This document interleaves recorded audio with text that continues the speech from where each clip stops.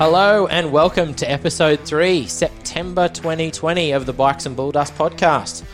I'm Todd Reed, and as always, alongside me in the co-host chair, Jed Guthrie. Welcome to the show, mate. Yeah, how are you? Oh, I'm ready to go. Back from God's country. That was a pretty fun episode with Josh Green there last month, mate. I had a good time. It was. We went to Upper Stroud Heights, found the God's country sign, and there we were. Great hospitality from Greenie. I enjoyed that afternoon. It was a good old chat and had heaps of good feedback about that too, which was nice. So, Jed, what's been happening this month? You've been a bit hard to follow. There's been plenty going on. Yeah, we've had a bit going on. So, done a couple of trips to the island. You come up there once with us. Bit muddy, but we had a bit of fun. So we've had a bit of rain going on around here, so there hasn't been a whole lot of motorbike riding. Done another trip to the Dome. That was good. Went down there at the start of the month. Went up and checked out Greenie's Dungog flow tracks up there. So if you follow Greenie, you'll see these mountain bike trails that they've been building up there. Yeah, we talked about that in the last show. Was it good? Yeah, unreal spot. The plans that they've got for the place is going to be epic. What he's already done, what the team has already done, I guess you would say, is unreal. Took my partner Gabby up there, and she loved it. She just wanted to keep going. So the tracks, suit everyone? Yeah, they do, yeah. She rode the main track, and the easy one as well, but even she liked the main, blue-black run, whatever you want to call it at the moment. Yep. Just wanted to keep going, but the legs couldn't hold up, and so been doing that. Been mountain biking, found some new trails out Mount Sugarloaf, and I've stripped one of the 87 250s. Oh, nice. Yeah, so it's pulled apart in the shed. And so where are you at with that? Is it just stripped down in pieces, or? Yeah, it's just stripped down in pieces, and I'll start, getting parts and getting the frame painted and all that stuff, and start getting it back together. Yeah, that's exciting, mate. Plenty happening there. Yeah. Welcome to the show, former Yamaha off-road factory rider here in Australia, JDR Motorsports team member, accomplished off-road motocross, supercross rider. He's currently sitting 6th in the 450 class of the AORC. We've got Bo Ralston in. Welcome to the Bikes and Bulldust show, mate. Thanks for having me on, boys. It's a pleasure to be with you. No worries at all, mate. Big day on the tools. You're fresh from work? Yeah, big day on the tools. Poured a driveway today. Poured a driveway, so you're concreting? Yeah, concreting with your uncle today, actually. Uncle Mark? Yeah, Uncle Mark. Nice, mate. What else has been happening? Been out on the bike much? Not much recently. Been too busy working. Pushies? Motos? Anything? Not really, no. Not much has been happening in the bike world, just concreting and being dad. Earning a living and being a dad. Yeah, pretty much. That's nice, mate. I've pretty much been doing the same thing, to be completely honest. But looking ahead at the show, we're going to talk some AMA motocross. The first few rounds have been held at Loretta Lynn's there in Tennessee, which was pretty entertaining in all that mud, so we'll have a chat about that. We like to follow the Aussies in the MXGP, so we had 3 rounds in Latvia, which were pretty tough for our guys, so we'll have a chat about that. It was a bit unfortunate for them. There hasn't been much happening here in Australia in the way of motocross, which is a little bit unfortunate, so there isn't really much to cover there. But Motorcycling Australia, to their credit, have been doing their best to keep everyone informed and up to date with their goals of, running some kind of series. There's been a bit of commentary from some of the riders and team managers saying what they'd like to see, but I do think now that it's been handed back to Motorcycling Australia that they do have the sport's best interest there, and hopefully we do see something towards the end of the year and get that going. Best wishes to Dean Ferris while we're talking about Aussie motocross, who suffered a pretty nasty back and neck injury. Due to popular demand, Jed, we've got some local league talk with a bit of news from our local tracks.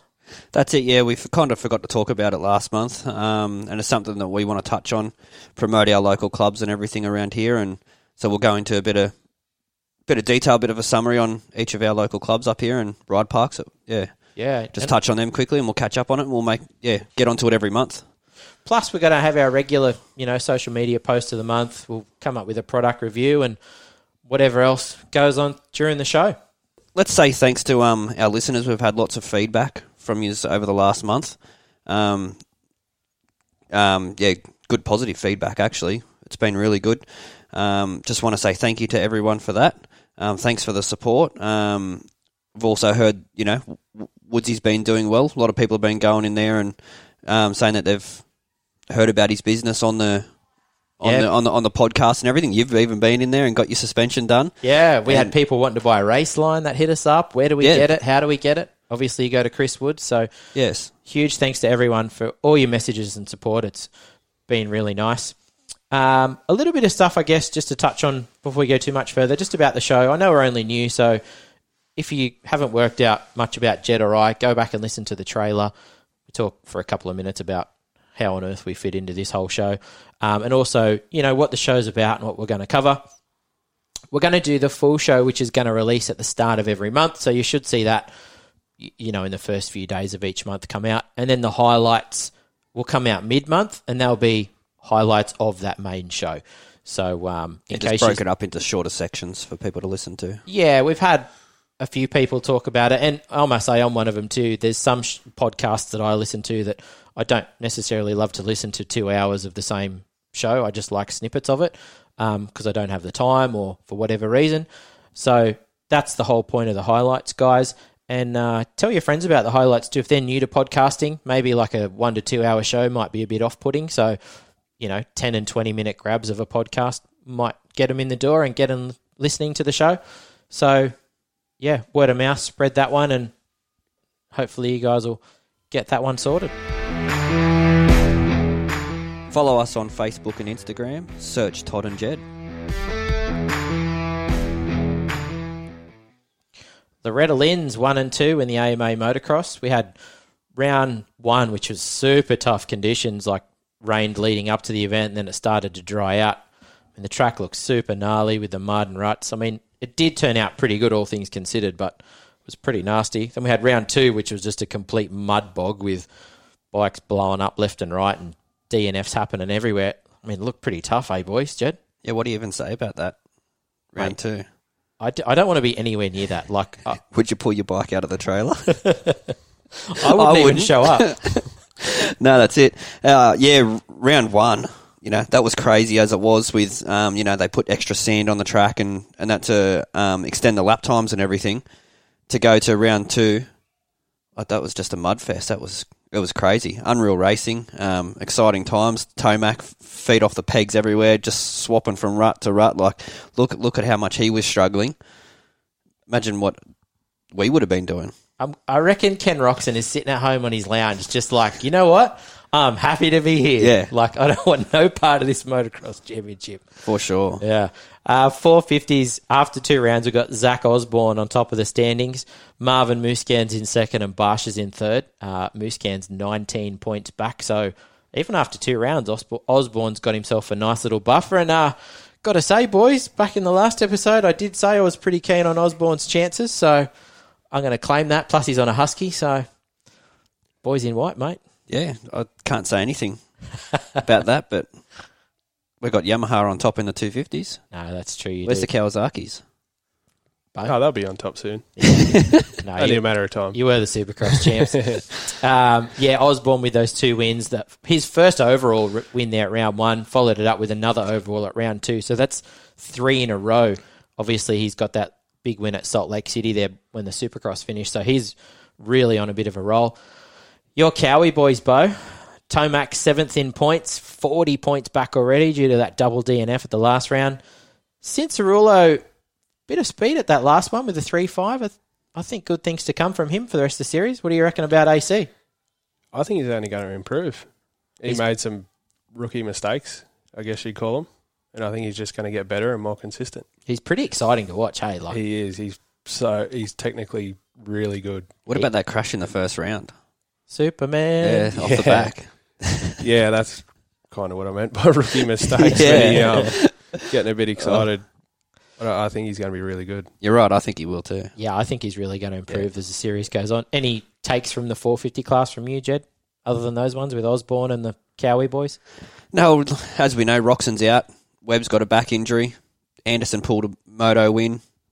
Osborne. We're only 2 rounds in. I don't know if you can gauge much off of that. And then Mudfest for the second round. Yeah, pretty hard to take too much from that. In the 250 class, your boys in blue, like I said, Dylan Ferrandis, he's on top. And he's only got a slim lead, 6 points over Jeremy Martin, who's in second. Alex Martin, his brother, is in third. And he's 19 points down. Troll train. What about that? Man. Jeremy coming off that back injury. Absolutely. To how he is now, sitting out the Supercross. That's one of my points I got here. Like, so cool to see Jeremy Martin back at the top following that broken back in 2018. I mean, that's huge. That is. Yeah, it's crazy. And then to go with his brother, what they did on the weekend, Troll Train, we're back. Props to both of those guys. That's pretty awesome. Hunter and Jet Lawrence, they've had a bit of a rough start. Jet had a 6-7 at round one and then 2 DNFs. Yeah, 30-31, which is nothing much to speak about with 2 blown-up bikes. Hunter looks like he's copped an injury with a shoulder with really, again, no results to speak of. So really sucks to see those boys out. I was hoping for big things from there. Yeah. But, a bit unfortunate. Any takes from the 250 class from you, Bo, that other than those guys? Not really? Not really, no. I think once the conditions clear up, like Ferrandis is a level above at the moment on outdoors. Yeah. Is my honest opinion. Yeah, I think it's going to be pretty hard to beat him. He looks sound. He's got a lot of speed. He's been fastest in practices and qualifyings, and it just looks like he's got to happen. And so I think he's going to be hard to beat over the course of the series. The next round we've got coming up Ironman Raceway, and then I think we've got 3 or 4 more before we record the next episode. So let's see what happens in between now and then. If you have a question or something you would like to talk about, send us an email or message us on Facebook and Instagram. We had 3 rounds of the MXGP go down this month in Latvia. Man, that track looked pretty tricky, eh? Like, really nasty. Like, it was sandy, but sort of not like those Dutch sand tracks like Lommel and that, where like those long, whooped out. You know, this was like kind of V'd out in the middle and square edged, but still sandy, and it just looks super tough to ride. I mean, lots of mistakes, riders going off the track, and just super inconsistent finishes from like everybody, you know. Like, I watched most of the highlights package and a few of some of the races, and it wasn't like it was the same people at the front every time and the same old predictable result. And I really think the track had a lot to do with that. So that was pretty interesting to see the track form up, Jed. Yeah, it is. Like you said, it was really V'd out.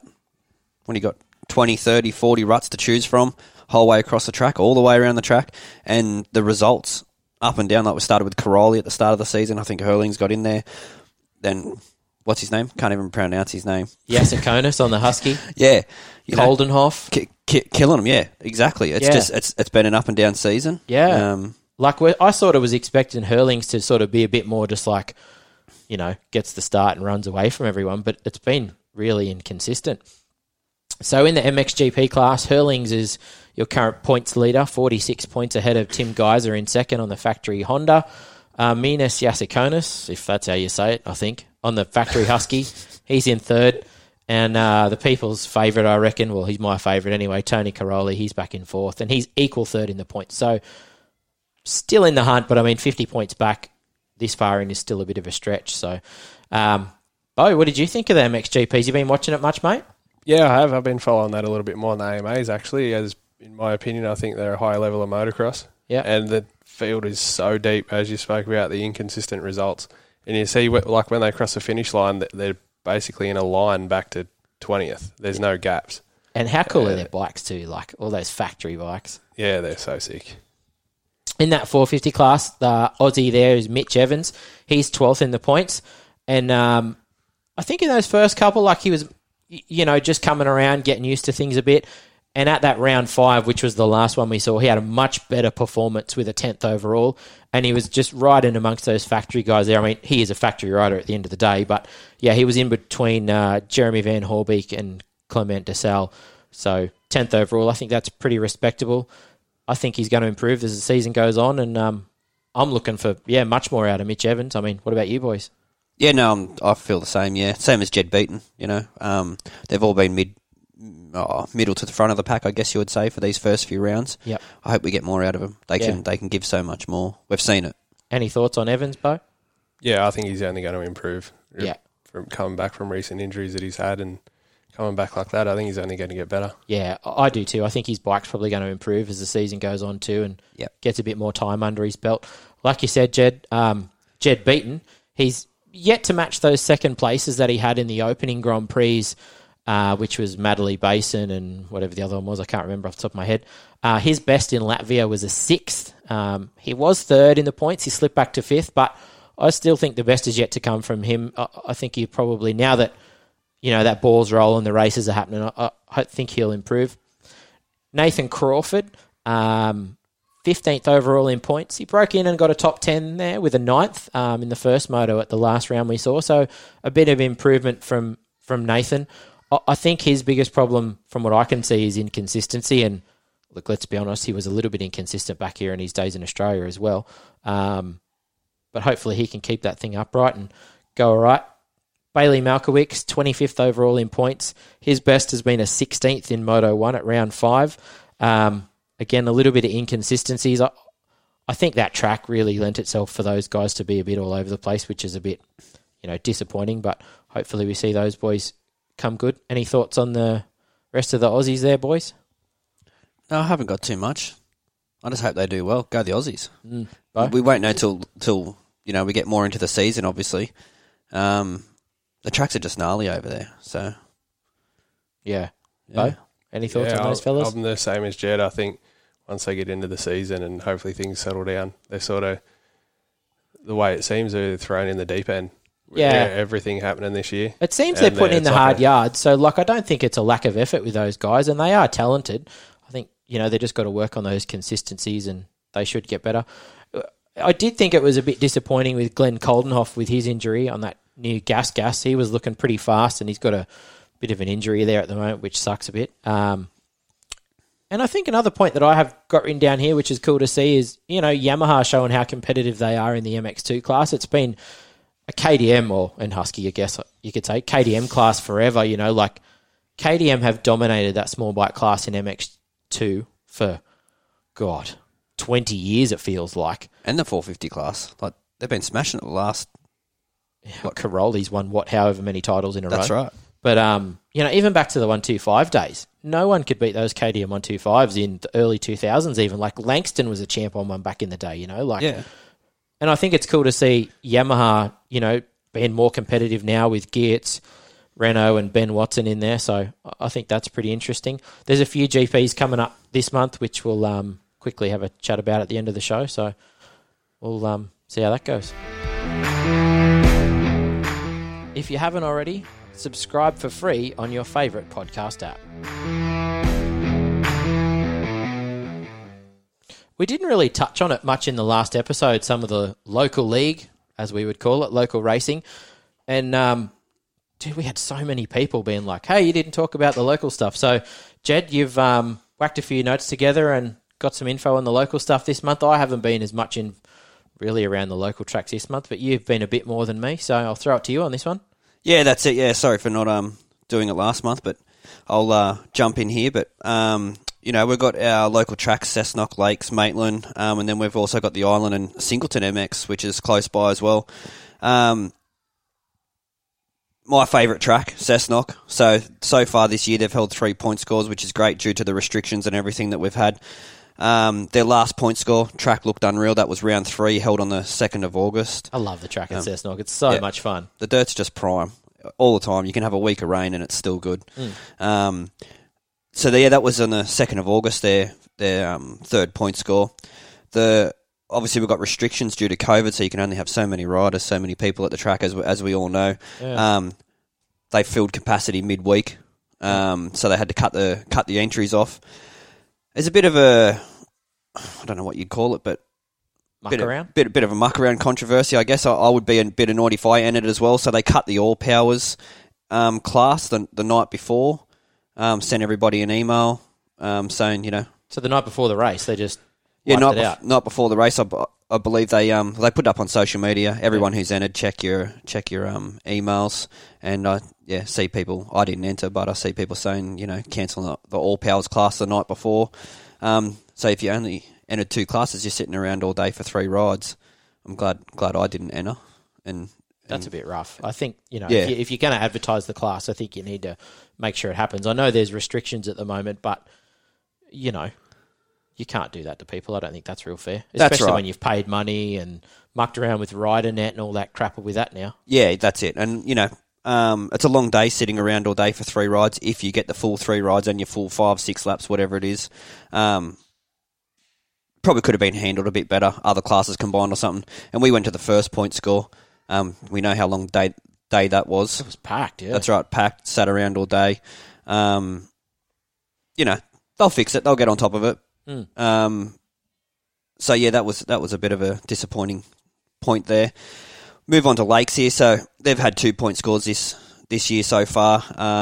They've had a few RPA days, even a midweek one this year. I think they held it on a Wednesday or something. I think it was school holidays, yeah. Yeah, school holidays held a midweek ride there. And they've also even held a Heaven VMX round, which Bo was at.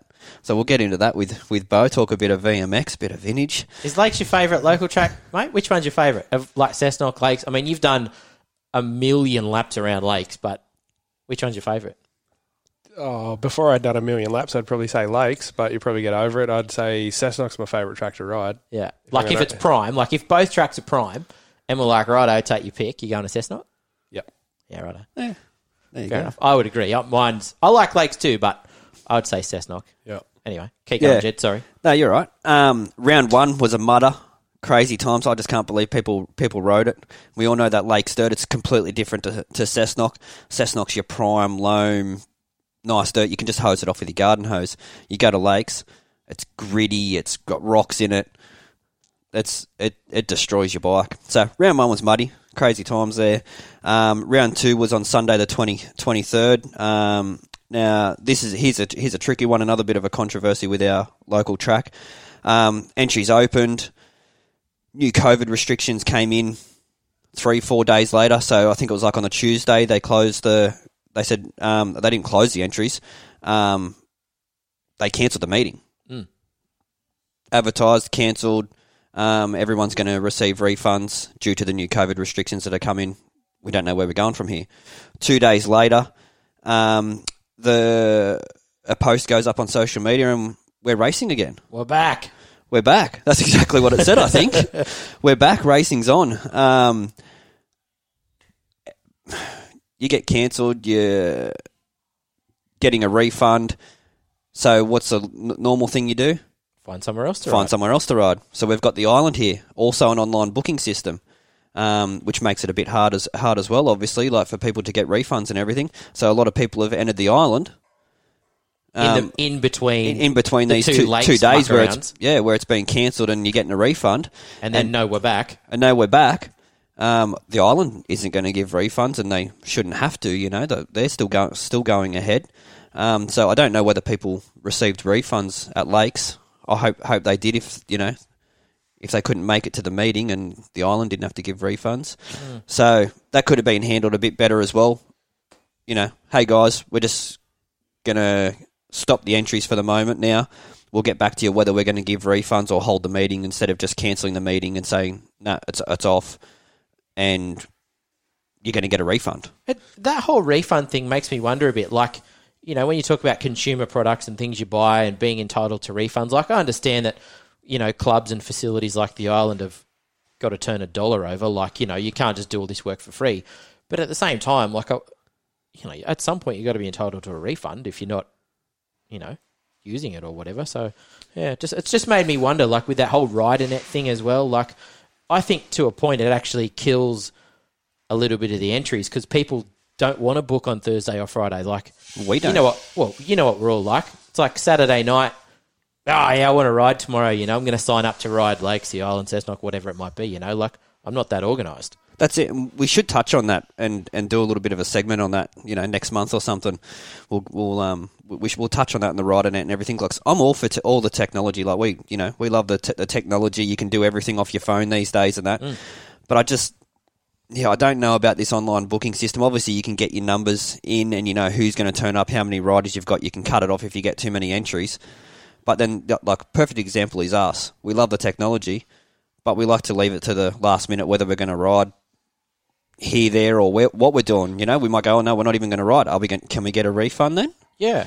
And, I think the Dome do it pretty well too, where it says when you sign up, oh, there's 10 spots left. Oh, there's 5 spots left or whatever it might be, Whereas when you sign up on Ridernet or any of these other joints, it doesn't tell you anything. It's just like, pay your money and off you go. Like, it'd be cool to go, oh, look, it's not quite full yet, or it is filling up. Like, I really do want to ride or book now, or maybe I'll wait and see. But yeah. Anyway, carry on. So we'll go into that at another stage, but I just think that could have been handled better as well. I'm I'm sure they'll sort it out as well. We go to Maitland MX now, so that's another other local track. So they've held 1 point score so far this year. They've got another one coming up this weekend on the 30th of August. They've also held a couple of RPA days, which is great. One of the RPA days was wet. I see the track started out really good and then got a bit muddy. We've had a lot of rain around here lately. Round 1 was muddy for their round 1 point score, and it's looking like good weather for this weekend for round 2. We go into the island, so epic facility. I don't. What do you say about it? If you've been there, you know what we're talking about, and we love it. Love going there. It's open again, restricted numbers. There's an online booking system that they've got in place now. Yep. I've been twice since it's opened up. I went the day after the Dome. Actually, track was perfect. We went the other week. Yeah, a couple we went weeks a ago. fortnight ago. Yeah, and it was muddy. It didn't start out muddy, but then it rained whilst we were there, and turned into a just complete mud bath. I mean, I had a lot of fun. I enjoyed it. I don't mind a bit of mud. Yeah. But it was tough conditions. Like, there was a lot of people who turned around and left the place. But that facility is awesome, like grassed paddocks. It's not like some big old dust bowl, and it's just a nice facility to be. Yeah. Like, you can take the kids and the wife or whatever. You can take the family, that's right. And it's still really cool. It's not like you're sitting out some dust-blown paddock in the middle of nowhere. So Yeah. for that reason alone, I actually quite like the island. Yeah, that's it. So far open every weekend, so get online and book in there, guys, if you want to head up there and you don't want to race or anything. Another MX track, which I guess no one really talks about too much or anything, is Singleton MX. I think they call it Singo MX on Facebook and stuff, so jump on and give those guys a follow. You don't need a race license or being endorsed or anything if you're a junior rider, exactly the same as the island. You can just turn up, pay, ride. At the moment, they're doing the online thing as well to restrict numbers and everything. Okay. Their last one, I see that they put up, hey guys, emails through your name, number, riders and everything. And I think it was full within an hour. Oh, wow. Because it's Gabby, my partner, it's one of her favourite tracks, and I was like, flicked her a message, you want to go there? Jump back on. Oh, it's full. I've only been to Singleton a couple of times. It's more of a simple, tame track for, I don't want to say beginners, but people who don't want to say ride the pro track at the island. Like, it's the opposite of that. It is, yeah. It's just a simple, learning, good, fun track. Good jumps, everything like that. There's also a little peewee junior... Family atmosphere. Junior track, yeah, family atmosphere. Yeah, it's great. They run the track in clockwise and anti-clockwise directions. It's different every month, I believe, however they run it. Yeah, so jump on there and have a look at those guys. They're running again. They've got certain dates and everything, and it's good fun up there too.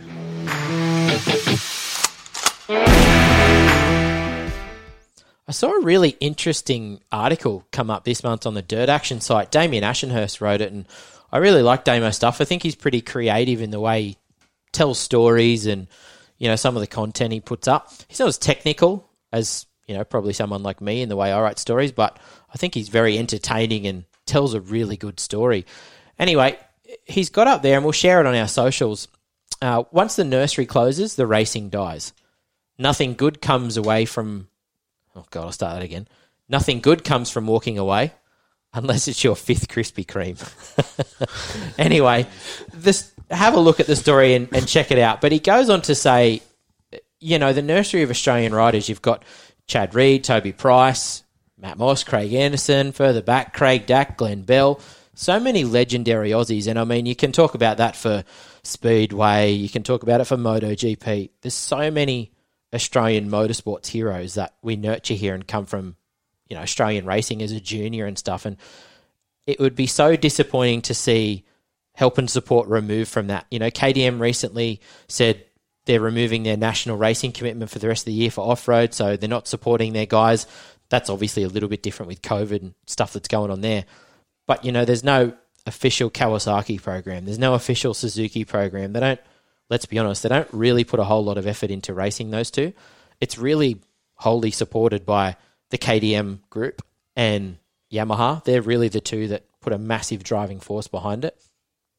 And, he's got some really good points in there. Like, we all see your Ken Roxons of the world, and you do relate to them to a point, but it's the tangible local heroes. It's having access to people like in our case when we were growing up, Bo, Jed, Chad Reed was at the track. That's right. Craig Anderson was at the track. Like, Bo, you've done 1 million laps with Ando and those boys.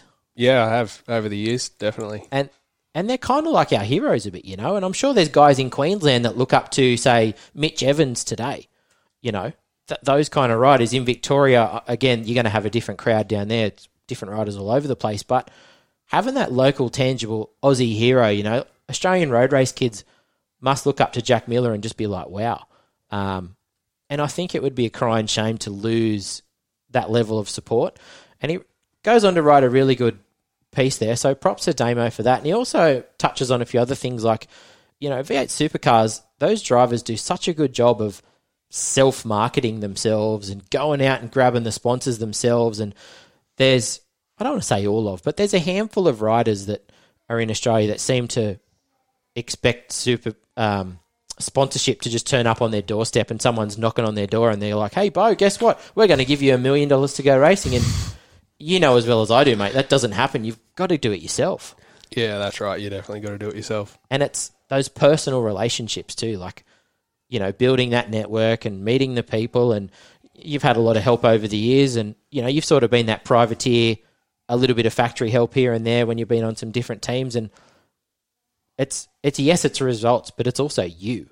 Like, it's Bo Ralston they're chasing, and you're a good bloke. I mean, you know what it's like to chase these guys around. Yeah, I do. I do. So anyway, interesting article. We'll repost it. Have a read. Hope you guys like it and enjoy it. And stay tuned to Dirt Action because I think Damo does a lot of great work too.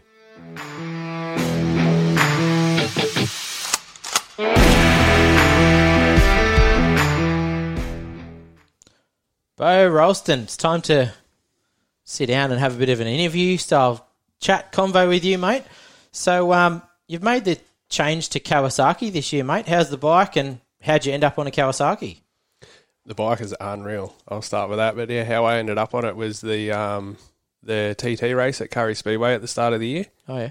That ended up getting canned due to weather.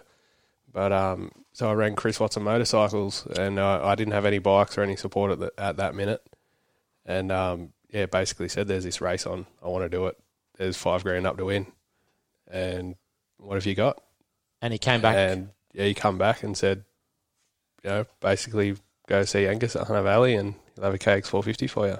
Right. So you've been involved with Chris Watson Motorcycles for a long time. Obviously, you had Yamahas, Suzuki's, and God knows what else through him. Yeah, pretty much ever since I was a really young junior. In between every sort of factory or support ride I've had, I've been with Chris Watson. Yeah, I've fixed a lot of them.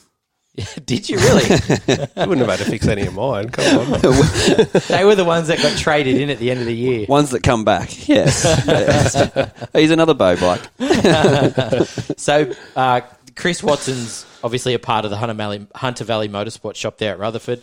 They're a Kawasaki and KTM dealer, so you've landed on a Kawasaki. Is that just through the shop, or is there more Kawasaki support behind it? Or no, that's just purely through the shop. We tried to get more Cowie support, which I'm still going to try and get because I like the bike that much. Yep. And I'm going to do everything I can to stay on it because I think the bike is unreal. No, that's good. I mean, you don't see many around here. It's just like blue bikes and orange bikes with a splash of white Huskies here and there, and there's really not much else around. A few Hondas, obviously, but the Cowies in popularity-wise aren't as much, but it's good to hear you love the bike, mate. That's pretty good. What's done to it? Is it set up for the bush? Is it motocross base? And who's done that work, Like, what have you done to it?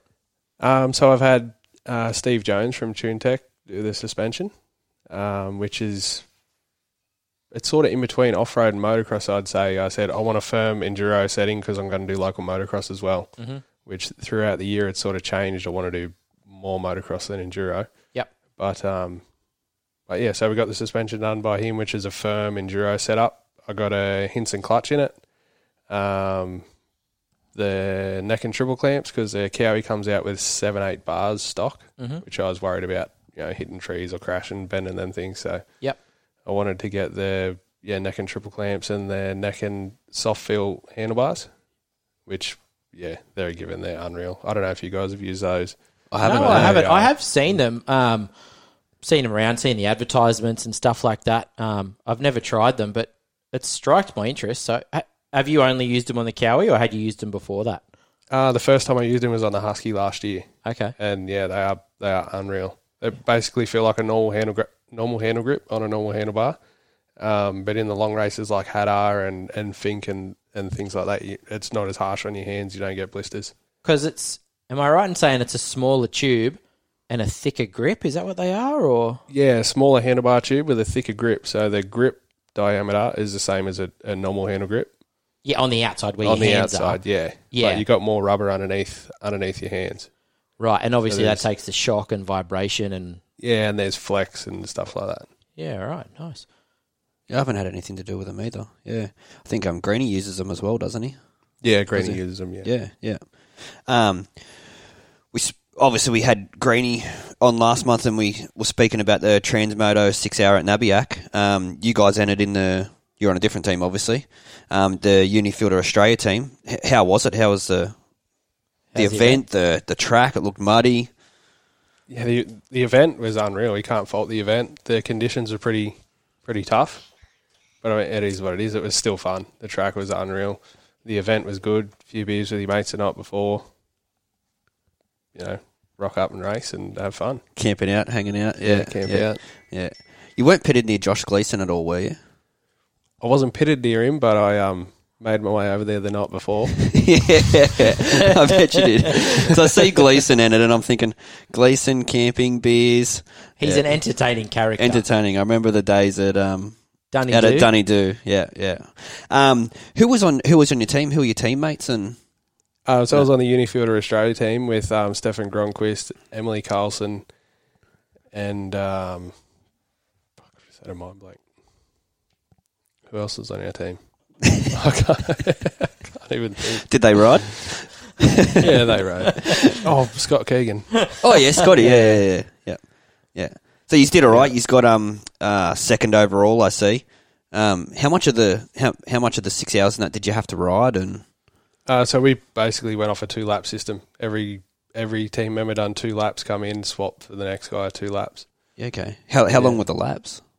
I think I was doing about 14 minutes a lap. Yeah, okay. Oh, right. So you're doing sort of half an hour, Doing half roughly. an hour, yeah. Yeah, just less than half an hour each session, yeah. Well, that's a pretty good ride. I mean, nothing to be sneezed at. That's a good stint. Half an hour each and switch it around and off you go. Yeah, so I think I got 3 half-an-hour sessions, and then I finished with 1 lap at the end, so... It was more than enough riding. That the track track got pretty gnarly. I was going to and say, rough. man, it looked nasty, that track. Yep. Was it? Yeah, when you weren't wrestling your bike in sand whoops, it was mud ruts that were, foot peg deep. Wow. I seen like, you see the photos beforehand and that, and everyone's camping out and hanging out. And we were talking about it last month and saying that we're going to have to go to one. Well, you were saying we're going to have to go to one. Yeah. And I was like, yeah, this looks pretty cool, eh? Like, hanging out, camp out, fire, beers, bit of riding. And then you see the start of the track and it's like, yeah, that looks pretty good, eh? Bit of sand. We had rain as well, so I was like, that'd be perfect. And then as the day progressed and videos and photos kept getting released and put up, I'm like, yeah, no, that's why I don't go to those. Because you did make the point, it's either a dust bowl or a mud hole. That's it. And I'm like, nah, these events are fine. And then we see the Transmoto one. I'm like, oh, Jed was right. It's bloody complete mud pit. That's what they are. But I'd like to get into it one day and that. And, yeah. I think that's a part of the fun of it, though. When you get there, you're sort of in a race mode, and then halfway through the race, it turns to like survival mode. And then when you make it to the end, you're pumped that you made it to the end with your team. Have you done any of the Transmoto races before? I've done a few, yeah. Yeah, right. Which one's your favourite out of the ones you've done? I'd say Nabiac, even in those conditions, it was good. Yeah, right. Yeah. Well, that's Everyone interesting. says that. What was it? Nabiac and Dungog is the 2 favourites, or Coffs? Or Coffs. Yeah, Nabiac and Coffs. Yeah, I've heard Coffs is good. Yeah. I haven't been there myself, but... Yeah, okay. We might have to go. There's no off-road racing. So, what are you going to do the rest? Coffs Harbour, Bateman's Bay. We've got Stroud, Clarence Valley, which is north of Grafton. Are you going to do those ones? That's the Transmoto. Transmotos, races, Yeah, I'd definitely like to, yeah. Yep. If they go ahead. Yeah. I mean, restrictions are changing all the time, and we don't know what's happening, I guess. Yeah. If they're going ahead, I would like to do them. You're going to do some local MX races and stuff at our local tracks and that as well, yeah? Yeah, definitely. I'll do some local motocross. Yeah. Back to the grassroots. Yep. Yeah. VMX at Lakes. So you ended up there. I think you rode your old man's bikes? Yeah, I rode my old man's 84 CR500, and I think it's an 87 or 88 YZ490. Yeah, right. How long's he had those things for? He's had the CR500 for probably 5 years, and he got the YZ490 about 2 years ago. He'd love those old rigs. He'd be just telling you about them all day long. Back in my day, we used to race these bikes. Yep. Yeah, he did. I actually done my first vintage race a few years ago up Port, and I rode a YZ490 there. And the guy whose bike I rode, Brad Anderson, he's brand concreting in Sydney. But, yeah, I'd come in from practice, and my old man and him were like, how is it? The bike, they're a weapon, aren't they? They're so fast. And they were disappointed when I was like, this thing is slow. How is the track at Lakes for the vintage bikes? They don't overly prep it for the vintage races, so they don't rip it deep or anything, so the dirt's thin and it doesn't really get rough or rutted, so it's pretty good. Yeah, okay. It's pretty smooth. And does it go right on those jumps? Because there's like a couple of decent jumps there at Lakes. I'd imagine a lot of people's bikes would, but I don't think my old man's had the suspension service since the bikes were new back in the 80s. So it got a bit wild on the jumps and the downhills, but it was all right. Were you hitting the centre on it Yeah. at Lakes? Yeah. Yeah, okay. I'd hate to land halfway across that on them. Yeah, you would, yeah. Better off to just send it. Yeah. Yeah. Do you get much riding in it those vintage days? Or is it just sort of like a club day? Or how's that work? I guess it depends how many bikes you got in different eras. So the classes work off eras and capacity. And so with those two bikes, I got like 8 races through the day. And all 5-lap races, you get heaps of riding. Yeah, okay. And that was only off those 2 bikes? 2 bikes, yeah. And they were pretty close in eras. So the 500 was 84. Yeah. And the 490, like I said, 87 or 88. Yeah, okay. And you've done a few of those events, like you said, Port Macquarie and stuff. Is it kind of the same setup as the Transmotos where you camp out the night before and stuff and everything? Like, do you enjoy it? Good atmosphere? Is that how it's run? Yeah, it's very much like the Transmoto. So you camp out with everyone and a few beers and a barbecue. Hang I guess out. that's why I like it so much. Yeah. Yeah. Are you going to do more of the vintage stuff? Or is it just sort of like one of them things where you just enter just for the fun of it, for something to do? I just enter for the fun of it when nothing else is on. I mean, my old man's got bikes, and when he's not riding them and nothing else is on, I'll always do it. Yeah. I just like racing bikes. It doesn't matter what it is. Just get out there and have a squirt. Yeah. Did your old man ride as well? No, he didn't ride that race, actually. I don't. didn't? He had something else on. Yeah, he was away. Yeah, okay. You know what I'd like to see? I was thinking about your old man Moon, Baz. My old man, yeah. Yeah, Baz, your old man, Whitey, all the old fellas back together again. Because we go riding at your house and your dad would jump on one of our bikes and tell us how we're pussies and all this and we can't ride and this is what he'd do to us all the time and it'd be good to see all them at a vintage meet back on these old bikes back in their prime time and watching them ride around. The older these blokes get, the faster they work. Like the stories that had come out, you were just sitting there go like, righto, old fellas, like you have to be kidding. Yeah. I don't know if you remember. I can't remember if you were there, but when we were all up years ago, up Bulladila, and Barry, my old man, and Jay Foreman, they all got on our bikes. On the RM80s? Yeah. They were racing around just like you were saying. They? Yeah. Oh, yeah. So a couple of beers and they were racing around on this grass track. Yeah, when we were kids, I forgot all about that. Hey, I forgot you were even there. So when we were kids, a friend of my mum and dad's, like friend of a friend, family type thing, had this property halfway in between Gloucester and Bulladila at a place called Walk Ivory. Anyway, we used to go camping up there. This is like, I don't know, 99, 2000, somewhere around there. We used to go camping and there's heaps of us. Like there was, I don't know, 20 or 30 people, 40 people camping and we'd all camp out there. There was 2 paddocks. We had this mad track on the side of a hill, but it often rained and it got too slippery to ride. So we go like across the creek and there was another flatter paddock across the other side, which was better, to be honest. And we had some pretty cool tracks over there. And like me, you, Bo, you came a couple of times. I think Chad Reed even came a couple of times. Like he came with, Jay Kelly and a couple of boys, and they used to like rally into Jay. They used to like rally into the joint in their vans and camp. Troy came a couple of times. Troy fed. So they had this old working dog there, like a old Kelpie, a cattle dog or whatever it was. Troy fed the cattle dog like a old chicken bone and a heap of old chicken or something. And then the old fella who owned the farm comes out the next day and he's blowing up. Oh, the bloody dog. It's been friggin' useless the last day. It won't work. It won't do this. It won't do that.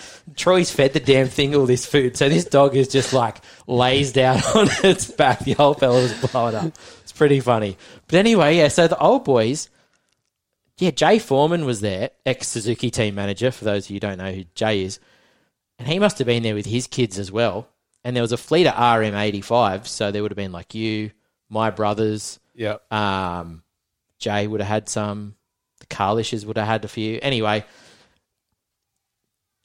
Chinese safety boots, pair of pluggers.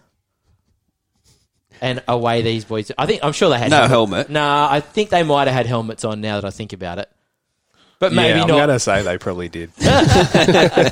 And they're racing around this track, and there's these big mud bogs, and they all cover each other in mud. And anyway, it was a good old time. They were the days, eh, mate? Yeah, they were the days. That was such a fun spot. It'd be cool if we had somewhere to go like that nowadays. It'd be good to see him back on the track. Oh, no, RM80s. Yeah. Anything, really. Yeah, that was pretty funny. Moving on, I got a few off-road. Oh, I got a off-road question for you, Bo. So you had motocross and supercross for years, but then you transitioned to the off-road series. How did that happen? Like, was it a conscious effort? Did you just enter a race for fun and then got hooked on it, or? No, so at the end of the 2013 motocross season, I think it was. Mm-hmm. So that year is a story in itself. So I bought a bike off eBay, was a 252 stroke, done the motocross nationals to try and have a last-ditch effort of sort of, getting a ride or walking away. Mm-hmm. I feel like I had good results, a lot of top fives in the lights, whatever. At the end of the year, I had no support, so I was done. I was working, spent the whole off-season working, and then the start of the next year, there was the Endurocross started, and they had really good prize money up. So this is going into 2014. Yeah, into 2014. And there was good prize money up. They done the first round in Brisbane, and I was watching on YouTube. I'm like, this is like a stadium cross track. I can do that. Mm. And I got on to Graham Boyd, Suzuki in Newcastle at the time, to get a bike to do the rest of the series. There was 2 rounds left. And, that's pretty much... And then it just rolled on from there. So he just got a Yamaha dealership. Mm-hmm. And, I borrowed a YZ 450 off him and rocked up at Sydney. Nice. And then you rode, privateer effort or somewhat privateer effort that first year, 2014.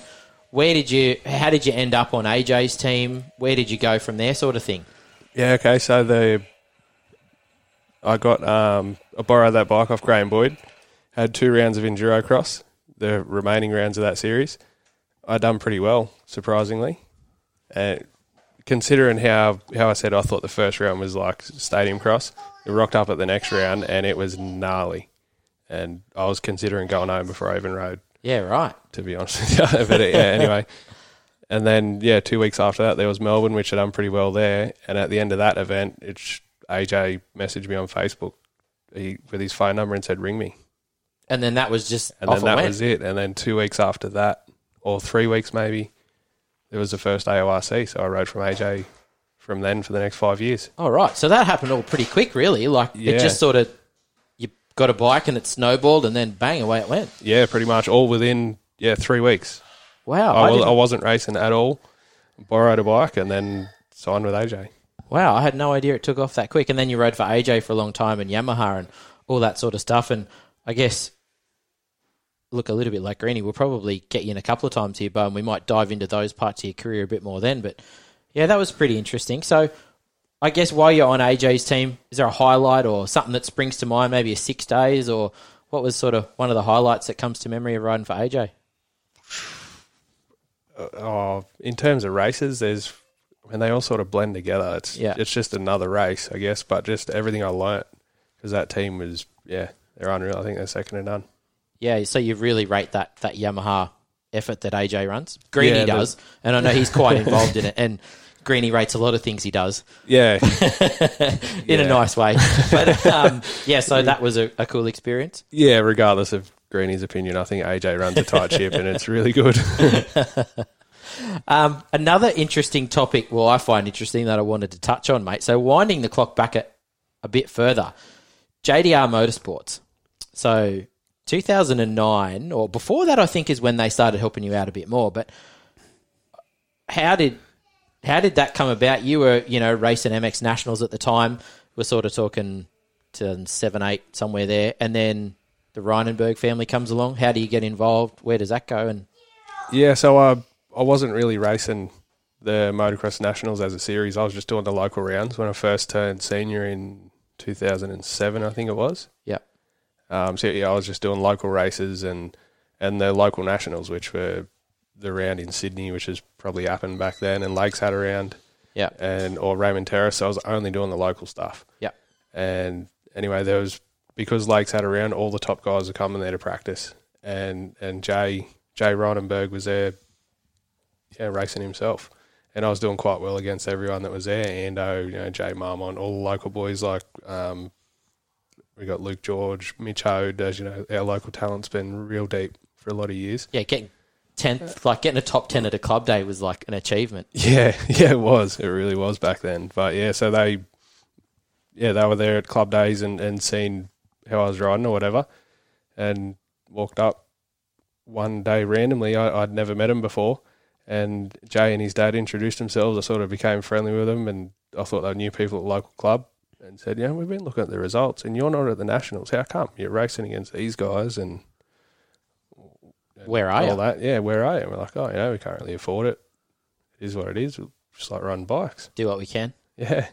And it wasn't really much of a big deal. And then, the next club day it was, he walked up, and I remember like it was yesterday, actually. Derek goes, "Is that your dad over there?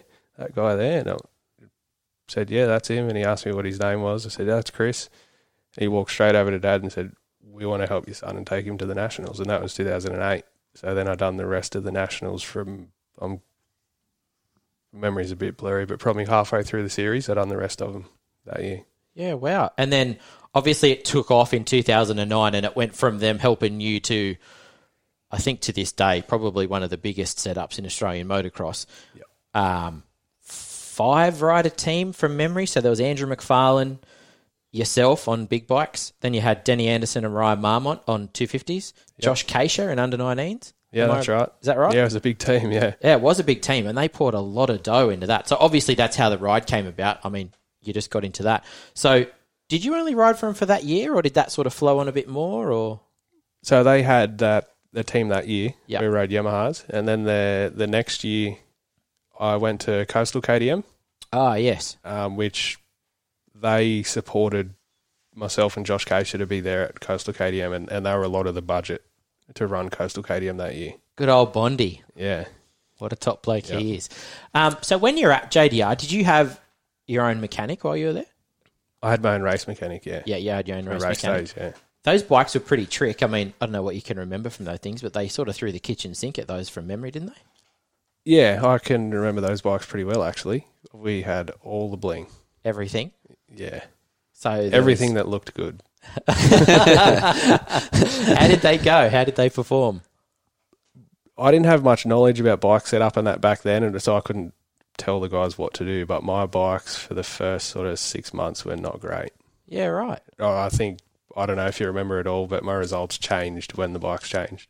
Okay. And I got certain mechanics, yeah. Yeah, right. And that was just from development on the bike and working on the bike and that sort of thing?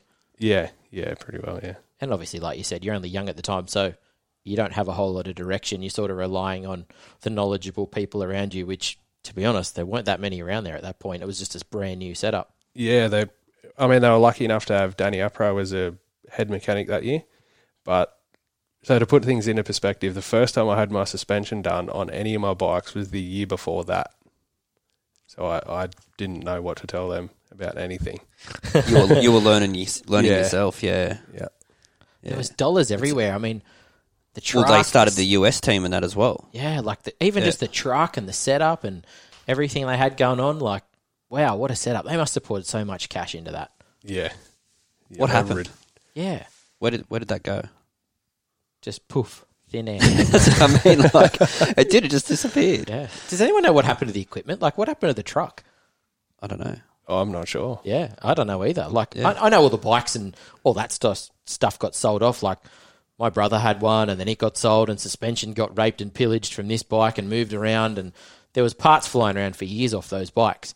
But because they had that Enzo KYB factory suspension on them and all sorts of stuff that was getting sold and moved around for years. But yeah, you just don't see them I don't know. You don't really see them die off and disappear like that. No. So like, you know, the efforts like that, you still hear about them or trying, or it gets handed over to someone else. So yeah, did you have much to do with like the other guys on the team, McFarlane, Diggs, those fellas? I mean, Diggs a bit, I guess, because he's close by. But what about the other guys? Did you have much to do with those, or not really? So I had a fair bit to do with Andrew. Yeah.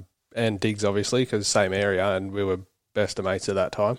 Yeah. So we pretty much done all of our riding and all of our training together. And then, I spent a lot of time in Queensland because halfway through the year, the guy that became my mechanic, Luke Sanderson, which really changed things for me bike-wise, and my results started getting a lot better. So he was based in Queensland, so I'd go and stay at his place and ride with Andrew a lot. Nice. I learned a lot from him that year. Interesting. Well, I think we'll get you on another couple of times on here, mate, when it permits, and we'll dive into other parts of your career. But a little bit off the topic of dirt bikes, BMX and being a dad. I mean, you raced BMX a lot as a kid. That's a bit of a flashback for you. Are you hitting the track now with your daughter, or is it just her, or what's happening there? She's the only one racing and doing practice nights, I guess you call them. But on the afternoons that we go there, I still hit the track quietly because I'm going to race again myself, and I don't want to rock up dusty. Secret practice. He's getting the secret practice in under. He never posts those videos, only the ones of his daughter, but he's doing laps. Yeah, he's still just as competitive, isn't he? Yeah, he's that's like, it. Oh, no, I'm not serious. But I'm going to go out there and practice and smoke his. Yeah. All right, Jed, your top 10 questions, mate. We're going to try and do these every episode. Away you go. Yeah, we've got a couple more again. We just can't help ourselves. What was your favourite race bike over the years? My favourite race bike, that's a hard one. Or even any bike, I guess. Like you've had a lot of bikes. My favourite bike with the most potential, I think, is the KX450 I got right now. You've only just got it now. Yeah. Yep. Favourite VMX bike that you've ridden? Ooh. YZ490. Your old man's?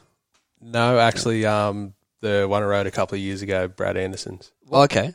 What made it, memorable? Was there something about it that made it memorable, or? The power, it didn't have a lot of power, but it was very usable. Okay. There we go. Favourite team or setup over the years that you've ran or been involved in? Activate Yamaha. Yeah, okay. Yep. MX or Enduro? Motocross. BMX or motorcycles? I like motorbikes better, but if it come down to what I was better at, BMX. Yeah, better on BMX, you think? 100%. Okay. Always have been. Yeah. Favourite memory from juniors? So me and Todd will remember from growing up, like you're younger than us, obviously, but you were just dominant. Like Lake, Cessnock, everything. Here's Bobo Ralston. He's winning again. There he is. Half a lap in front, smoking everyone. So what's your favourite memory from juniors, like Lakes, podiums at Aussie Supercrosses or anything like that? From juniors, I'd say my first Supercross win at Adelaide Supercross at Wavell Showground, probably 2006 or 7 or something. RM85? RMZ250. Oh, right. Yeah. Jeez, the old RMZ250 of that day. Did your valves last the race, did they? They were only 6 lappers as a junior, so it was sweet. That's fine. What's the worst injury you've had over the years? Oh, that's a hard one. Long term, definitely. When I done my knee for Activate Yamaha, I tore my ACL, PCL, LCL, hamstring tendon, and fractured my femur and tibia, and also broke 8 ribs in that crash. All in one? Yeah. Yeah, that's crazy.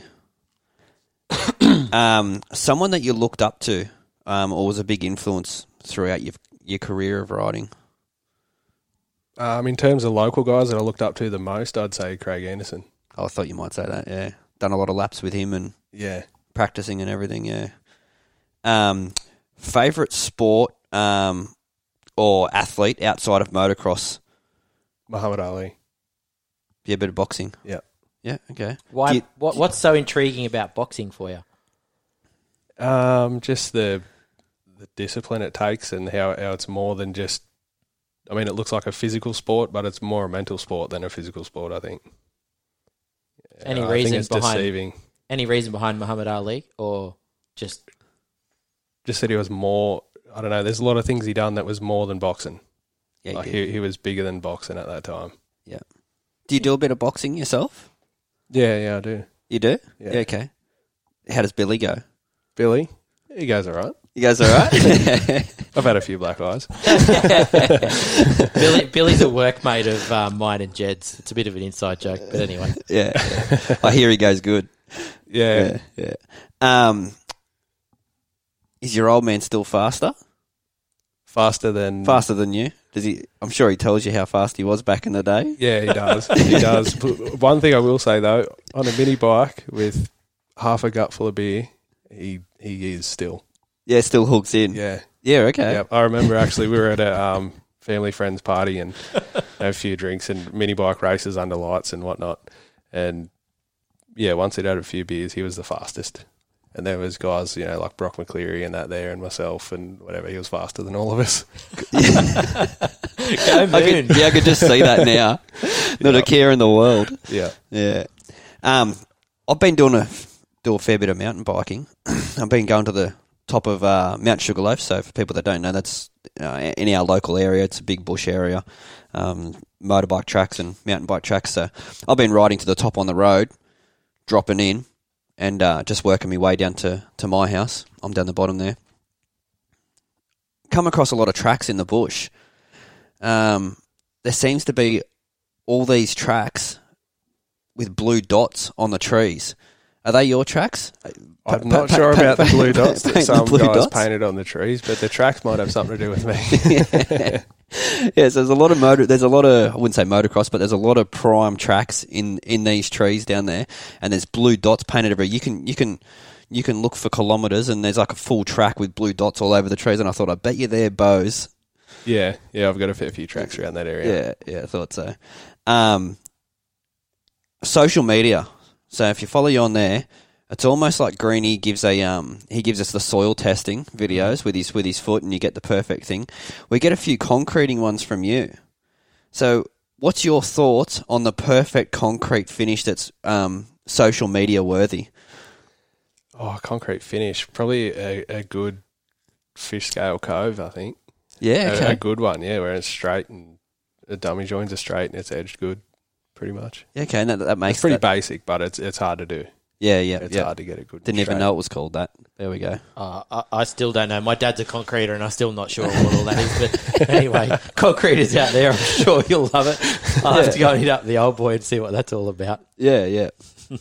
Well, thanks for that, Bo. Enjoyed having you on and talking about your career. We'll get you on another time, mate. We'll go through a bit more, but stick around. We've still got a little bit more to go. Follow us on Facebook and Instagram. Search Todd and Jed.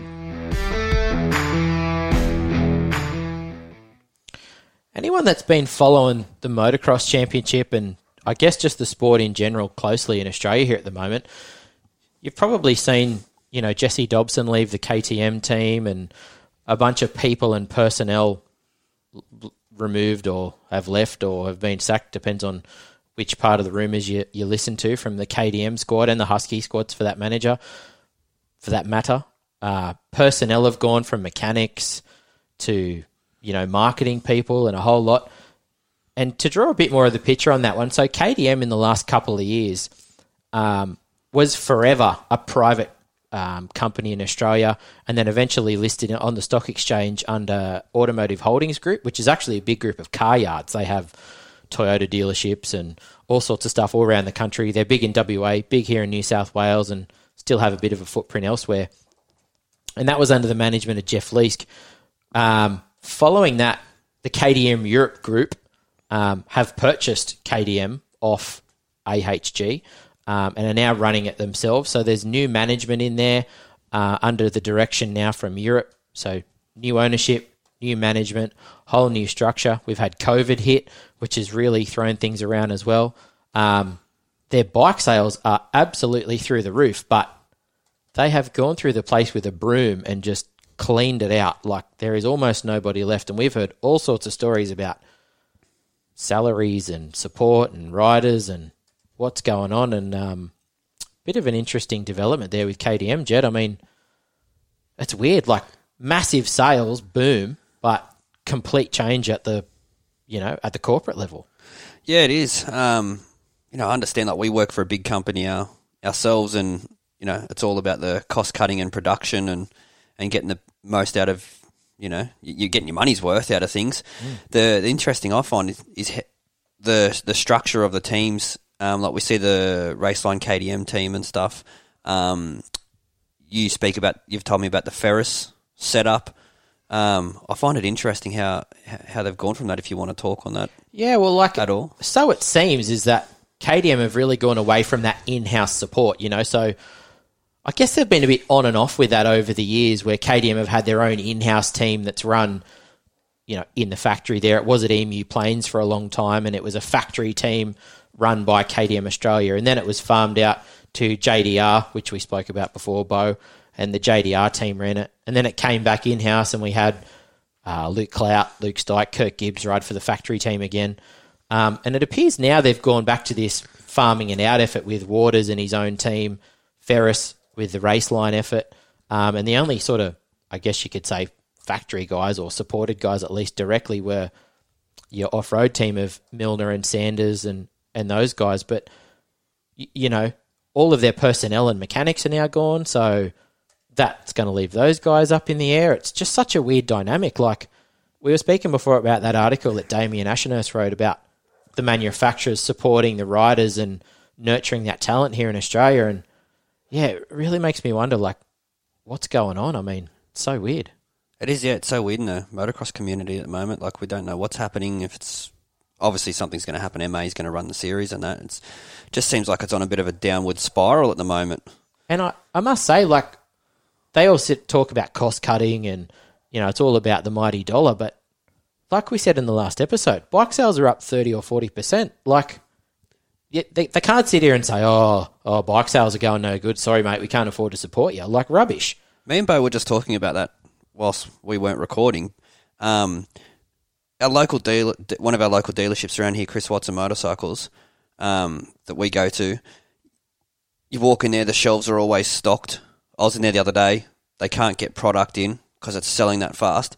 And if you know Chris Watson's, he's all for the second-hand bikes. Like, he will trade anything. He has a full-time detailer and just turns bikes over, like second-hand bikes. And you go in there now, there's no second-hand bikes. Cannot keep the second-hand bikes on the floor. They're just going like hotcakes. Like you say, new bike sales up 30%. You've seen it. You've been in there and seen the bikes both, or there's nothing on the floor to see. Lack of bikes. Lack of bikes. To see, no. And he has rows of second-hand bikes, just can't keep it up. And we're talking about the sponsorship. Like, since COVID, we're making all this money, doing all these sales and everything, but there's no support coming back into the riders, the teams, from the companies or anything. Yeah, and then they all just sit here and go, oh, COVID, yeah, no, we're knackered, we can't do anything. Like KTM, we're pulling our national commitment to the Australian off-road team, we're not going off-road racing. Like, what sort of support's that? I mean, I think it's pretty crook, to be honest. Like, the whole industry is buying like never before and supporting itself like never before from a grassroots level. Yeah. And then, no, we don't want to go racing. It's just, I find it really hard to get my head around, and I just wanted to bring it up and talk about. I don't know what you guys, the listeners, think about it. Send us your questions or anything about that, but it's such a strange dynamic. And the Yamaha guys sort of seem to be still going okay. Like, they're all supported and still riding, and I think there's been some salary cuts from some of the riders, but Dak's still going and everything's got Kurt Gibbs and stuff, so it'd be interesting to see what unfolds. And Urive and the Honda team, I mean, Urive's a machine for pulling sponsorship out of nowhere and keeping that thing going. He's done that for 20 or 30 years, God knows how long. So, yeah, I'm sure Urive can keep something going there. He's a bit of a genius at that. But, yeah, definitely a head-scratcher from that KTM group at the moment. I really wonder. Might all just have to be privateers like us and buy bikes and turn up to races. And Yeah, it is a bit confusing considering their brand motto is ready to race. Yeah. That's right. Yeah, they're pushing it hard in the MotoGP. They're pushing it hard in the States still. Like, we even heard stories of, KTM guys not being able to get parts and buying parts themselves from overseas because there's none in stock over here, and That's it. lots of weird things going on. So, yeah, interesting dynamic. Watch this space. If you have a question or something you would like to talk about, send us an email or message us on Facebook and Instagram. Social post of the month. Now, unless you've been living under a rock or at some other COVID hiding place, surely you would have seen this MotoGP crash from the Red Bull Ring in Austria, where Valentino Rossi, I don't know how, but just by the skin of his teeth, missed a flying bike. What a crash, Jed. Like, oh my God. That's a perfect definition of seeing your life flash before your eyes. Yeah, like, wow. That would just scare the bejesus out of me. But that's the second crash for the day. There was a one earlier on in the day, I believe, as well. In Moto 2 with Hafi Siren, who used to be a MotoGP rider, yes. That was equally as scary. That's it. And the bike snapped in half. Yeah, I mean, if you haven't seen it, as we do with the social posts, we'll repost it. There's a few videos out there, so I'm not sure which one we're going to repost yet. We'll find a good one and flick it up there. But crashing at, the best part of 300 k's an hour down that straight, it's an uphill into a right-hander, and Morbidelli and Zarco come together, and that bike scoots off, punches the air fence. Like those fences there, so that's an air fence, which are also in Speedway and things like that. It just punctures it, goes straight through it. The other bike all but cleans up Rossi. And I mean, watching the footage after it, Rossi got off the bike, sat down in his garage, and he was as white as a ghost. Like, whew. You would be. It's incredible, 300 plus kilometres an hour. It sends shivers down my spine just thinking about it. Did you see it, Bo? Yeah, I seen that crash, and thinking about those speeds gives me shivers up my spine. Yeah, I'm not sure I could have got back on and ridden as well as the rest of those guys could. Hey, that's pretty scary stuff. Yeah, we'll see if we can find it too. There was a photo getting around as well of as the crash was happening. He actually sees it coming out of the corner of his eye and jumps, and he's already let go of the handlebars and ready to jump off his bike before the bike even hits him. Wow. See if I can find that photo, and we'll put it up on our social. Scary stuff. If you haven't already, subscribe for free on your favourite podcast app. We threw it out there this week for a few listener questions, and thanks to you guys for getting back to us. Jed, I'm going to start for you. What was your favourite bike you've owned over the years? Thanks to Jared for this question. Yeah, Jared Hardcastle. Mine was... I like my Yamahas, but I think it was probably my 2005 KTM 125 SX. So I had a KTM 125 previous to that, obviously. Had a CRF 250 as well. That was my sister's. Come off of Yamahas, but during that I think it was 2004. Had my bikes got stolen. Both bikes got stolen. And then I was a first-year apprentice. Yeah, it was 2004. First-year apprentice at KTM at Cessnock. And Fiona Collins, the owner there at the time, she actually, my bikes got stolen and she was supporting me and everything. Purchased me a race bike off the KTM team. So it was a factory edition, all the suspension, engine, everything. It was trick bike, even down to the rims. The rims were factory rims and everything. And the thing was a weapon. I remember that bike. It was a rocket ship. Yeah. I remember... Well, and you actually got some... When I sold it, I still had some parts from it, and your old man got the parts off of it for Jace's bike. Yeah, my old man bought some parts off you for my brother. That thing was a weapon. I remember racing you on it and thinking, man, this thing's fast. Yeah. So quick. That was probably my favourite bike, I think. I think mine was... It's funny we read this here, and Jared's favourite bike was a 2011 CRF 450, and was it 2011 or 2007? That was you always talk about the CRF 450s back then. I had a 2011 CRF 450, the same as Jared, and Jared rates his to be the best one he's had. Give us some more info here, Jared. I want to know why, mate. You could bloody send me a message with a bit more here, but anyway. I really liked my 2011 450, and just quietly, I had some factory parts on that fell off the back of a Honda Race Corporation truck and somehow ended up in my lap. I had some Works engine mounts, and mate, did they make a difference to that 2011 450? Like, it just completely changed the bike. Like, it sounds lousy, just a couple of engine mounts, but the front engine mount was like, I don't know, 6 mil steel plate with whatever the bolts were in it. And you took those out, and these ones were, I don't know, 8 mil aluminium, and they were red. They had HRC engraved in them, and they had a different tension of bolt, and you had to tension them differently.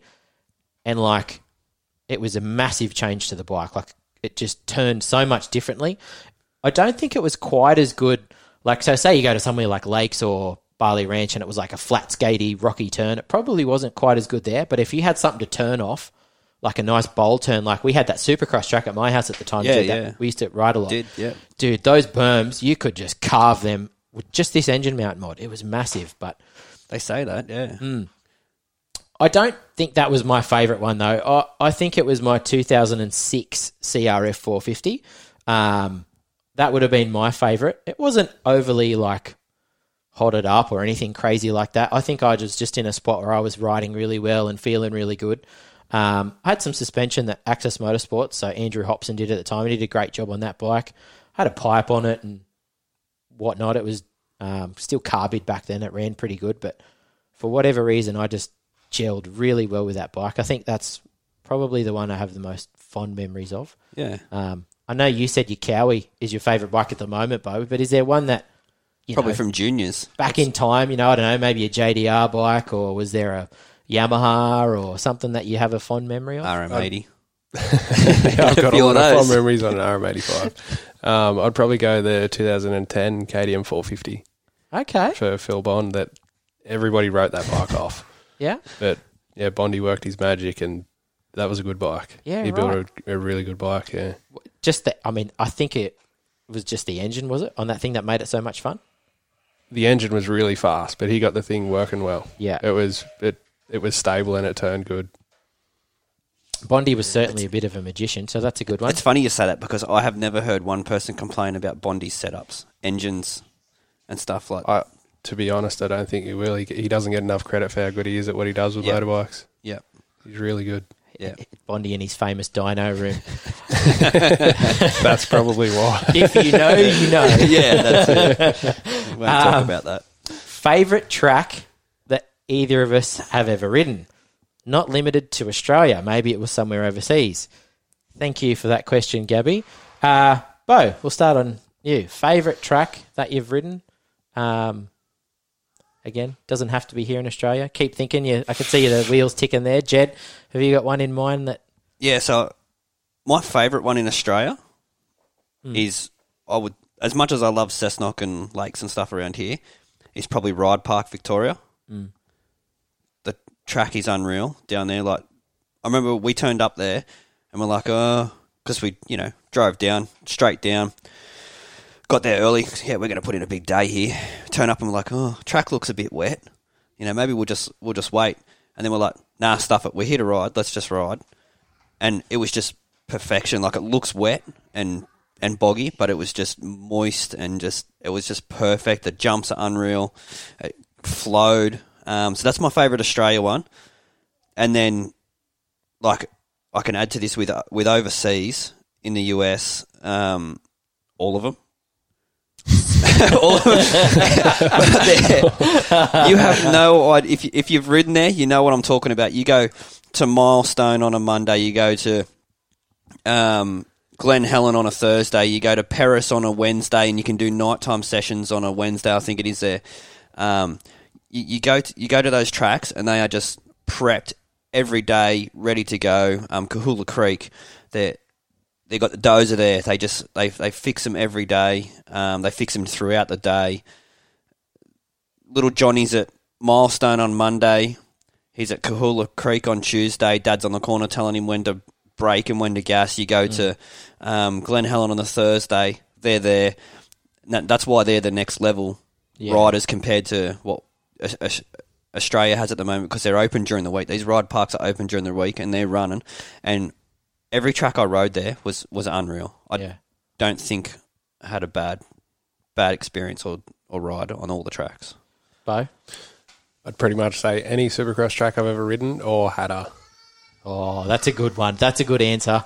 I like Hatter. Yeah, you like Hatter. Yeah, my wheels are still turning in my head as to what I would think is my favourite track. I mean, I'd probably go with you on Ride Park, Jed, in Victoria. I had so much fun that time I went there. And I went there a few months after that as well. I was in Melbourne. I did some work, and I was working New South Wales, South Coast, and I took the weekend and went to Melbourne and rode down there. And I'd probably agree that Ride Park's probably one of the ones on the top of my list. Mind you, I really want to go to that MX farm at Gympie in Queensland. It looks pretty epic, so I'm keen to go there and check that out. It's on the list. Yeah, so it's definitely on the list, but yeah, I think that. Overseas, I am absolutely stinging to go to New Zealand, and I really want to do a Townley tour. I went to New Zealand a couple of times. I went in 2009 or somewhere there for the Junior World Motocross Championship and checked that out and was with the junior team. So that was when Jay Wilson won that junior championship, and we had a bunch of guys go really good. I think Ty Simmons was on the podium, and so that was a pretty epic event. But we went to some epic practice tracks when we were there. I never rode, so I can't speak for myself, but I remember being there, and there was just some epic tracks. And you see Townley post some stuff on his socials, and I'm like, man, I want to go to New Zealand. So that's probably the one that's on the top of my bucket list. I think he does adventure bike rides now. That's why you like it. He does. I'm a converted adventure bike guy. It might be a story for another episode. Getting old. Bo, you had a question for us. You said, what made you start a podcast? I guess I'll start with this one. So I did cover a little bit of this in our trailer episode, but if you haven't listened to that, that's all right. Doesn't matter. So I've been working for Cycle Talk magazine for, I don't know, somewhere between 10 and 15 years doing bike reviews and whatnot. And with the media landscape changing over the last couple of years, it's sort of died down and gone away somewhat. Cycle Talk's closed down. They're not doing anything anymore. And I was looking for a bit of an outlet. I was doing a little bit of work with Dirt Action, but I sort of wanted to keep my finger on the pulse, and I was looking for ideas. And Jed, we've been mates forever, and we were out riding one day, and we just threw the idea around. Yeah, threw it around out there. I think we had dinner here. Yeah. And I said, need to do something. Like, Nat makes cakes. That's my wife. Yeah. She's got her own little cake business. Todd's wife, so if anybody doesn't know, get onto Nat's Cakes. She makes great cakes. I wanted to own a coffee shop or something. I wanted to start a business. And, we're kind of we're not at that stage yet, and we said we've got to do something. Yeah. You were dying down with the media stuff, and let's do a podcast. Yeah, and then it just snowballed from there. We were like, righto, let's do a podcast. And, you and I looked into a bunch of equipment, Jed, and it just snowballed from there. We said, let's do it. We said, let's do it. And, I mean, this was like kind of before the COVID thing hit. So we were a bit like, there's going to be plenty of content and racing and all these things are going to be going on. And smash cut to now. It's like, Jesus, there's not much happening in the world out there. But, look, there's still plenty to talk about. So it's a bit of fun. And, so that's where the idea for a podcast come from. And we'll see where it goes from here. Yeah. If you got any more questions of that, hit us up. Yeah. We'll answer them. Yeah, as soon as we get a few through, we'll answer some more.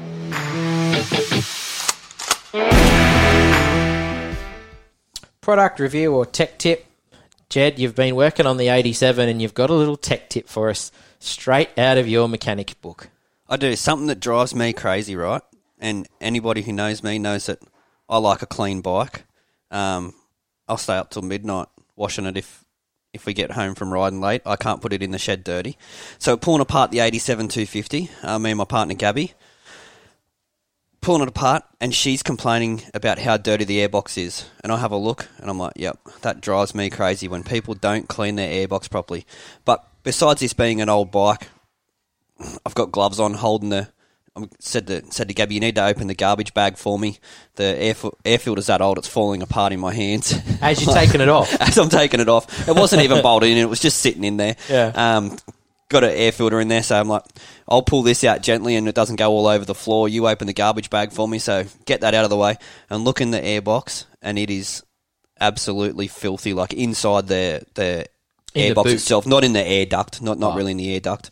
You can buy a wash cover. So if you have a look online, like MX Store, Ballards, everyone sells them. There's brands, there's Twin Air, there's Race Tech, there's so many brands. You can get one for every single bike made. They average from, say, $30 to $50, depending on what brand and what style you have to get.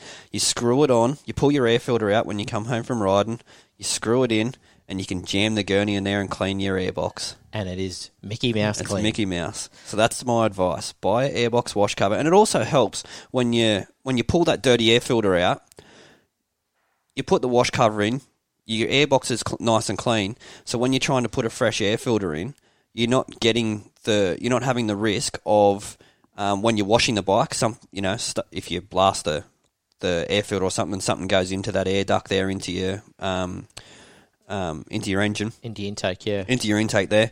And also when you're changing air filters, you're not going to pick up foreign bodies or anything and risk getting that into your intake as well. And I think it also, like something that doesn't get spoken about much, is it seals that engine up. So you're not getting condensation and, rubbish, by the bike sitting in the shed getting, sucked into the engine, so to speak, like falling in. You put a bung in your exhaust, air filter wash cover on, your engine's sealed up and it's protected from the elements. That's it. And that's exactly how I leave my bikes in the shed until I'm riding again.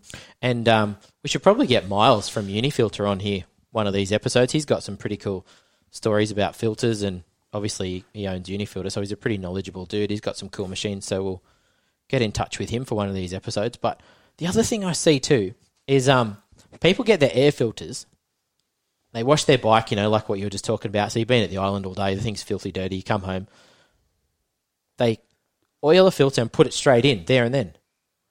And then the bike sits in the shed for a month. And drips out on the swing arm. Yeah. Like, do people realise that oil... Bo, this sounds like you. Maybe.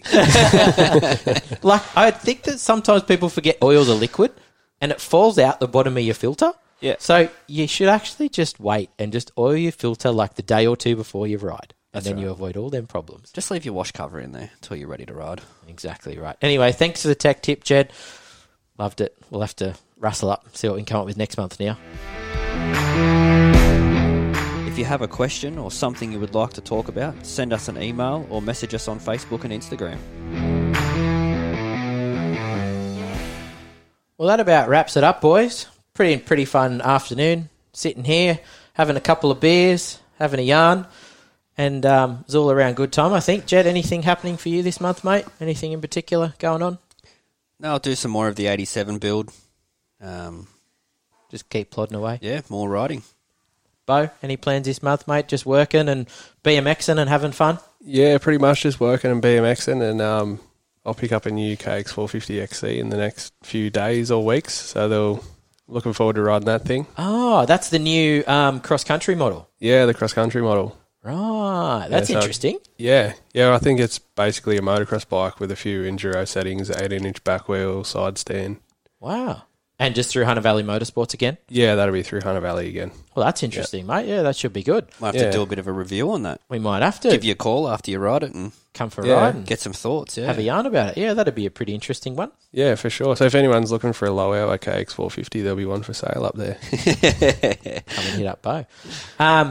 MXGPs. So the MXGP series heads off to Italy for the next 6 rounds. 3 in Faenza, 3 in Mantova, and they're doing that same schedule they did in Latvia, so Sunday, Wednesday, Sunday, so you have 3 rounds over, 7 days, a little bit of a break, and then another 3 at Mantova. So that takes us into October, where the series looks like it's going to head to Spain and to Lommel, but obviously that could change at any point, so yeah, we won't get into that too much. I think even in between when I was writing my notes last week and then this week when we're recording, there was a Turkish GP that got cancelled. So, yeah, we'll just see what happens on that front. AMA Motocross, 4 rounds, maybe 5 in between now and when we do our next show, Jed. So, be interesting to see how that series unfolds, if Osborne can keep a roll on the series and hopefully we see Jet Lawrence, pick it up and grab some podiums before that season's out. Aussie Motocross, we spoke at the beginning of the show and I think it's just a watch this space type thing. No news there. World Speedway. Now, I'm a little bit into the World Speedway. So there's an 8-round series coming up. They're all double headers. So, 1 round one day, 1 round the next. 6 of them this month. 2 in Poland, 2 in the Czech Republic at Prague, and then back to Poland. The Australians in that championship are the 2017 world champ Jason Doyle, who's a Newcastle guy, and we've got Max Frick, who's the current Australian Speedway champ, and it's actually his first year in the SGP series, so best of luck to those guys. Now, I must say, one of the reasons I like the series, when it airs on Foxtel or the KO app, and the 2 Pommy commentators, Nigel Pearson and Kelvin Tatum, I reckon they kind of make it. Like, they get right into it. And they're hell biased towards the Poms. Like, Ty Woffenden, the Pom guy, multi-time world champ, he's a very good rider, and he deserves every bit of credit he gets. But those 2 blokes pump him up like you wouldn't believe. And it kind of makes it like it's pretty funny to listen to him. And I think it's a pretty good series. And, I mean, we all know some Speedway guys. Bo, Jed, you guys. Yeah. Got Sam. I went to school with Rowan Tungate. Sam Masters. Mates with all the local guys around here, like I say, Sam Masters, Rowan Tungate, Josh Pickering. Yeah. Josh. Yeah. There's a lot Jason of talent Doyle. around. Yeah, Doyley. Yeah. There's a lot of talent around, so keep your eyes peeled on that. I had a look on the KO website and the Foxtel sites, and it does say that they're going to host the series, but I can't see it anywhere on the guide, so yeah, who knows? Hopefully we can catch it somewhere. I was listening to the Talk and Chatter podcast the other day. Sounds like there was an interview there with Jason Crump. Sounds like Jason Crump's making a bit of a comeback, so we'll dive into that too. Talk and Chatter podcast. I've never heard of it. I'm going to put it on the list to listen to while I'm at work. Listen to the other million podcasts I listen to. Again, guys, please subscribe. It's free. Give us a rating on iTunes. 5 stars would be awesome. If you listen on one of the other apps, I don't really think they've got too much in the way you can rate us, be it Google Podcasts, Spotify, whatever it might be. Tell your friends. Even if it's not our podcast, tell your friends to listen to some kind of podcast. There's a lot of good ones out there. Maybe when we get into some further guests, we'll get some recommendations and other podcasts that, took our fancy sort of thing. So there's lots out there to keep you entertained and informed. Thanks again. For me this month, I'm actually going away in a couple of weeks. I'm going up to Dubbo, going to the zoo. It's my little boy's birthday, so we're going to take a trip out there. Other than that, a little bit of riding. I did some suspension work on my bike again, which thanks to the... I'm not saying anything. Thanks to Chris Wood's Performance, Derek and Chris, they helped me out a lot with that. We might dive into that once I do a little bit more riding and get some hours up on that thing. So we'll see what happens there. Bo, all the best with the riding, mate, and whatnot. Hopefully we see you out on the track soon, and thanks for coming in. Thank you. Appreciate you having me. See you guys next month.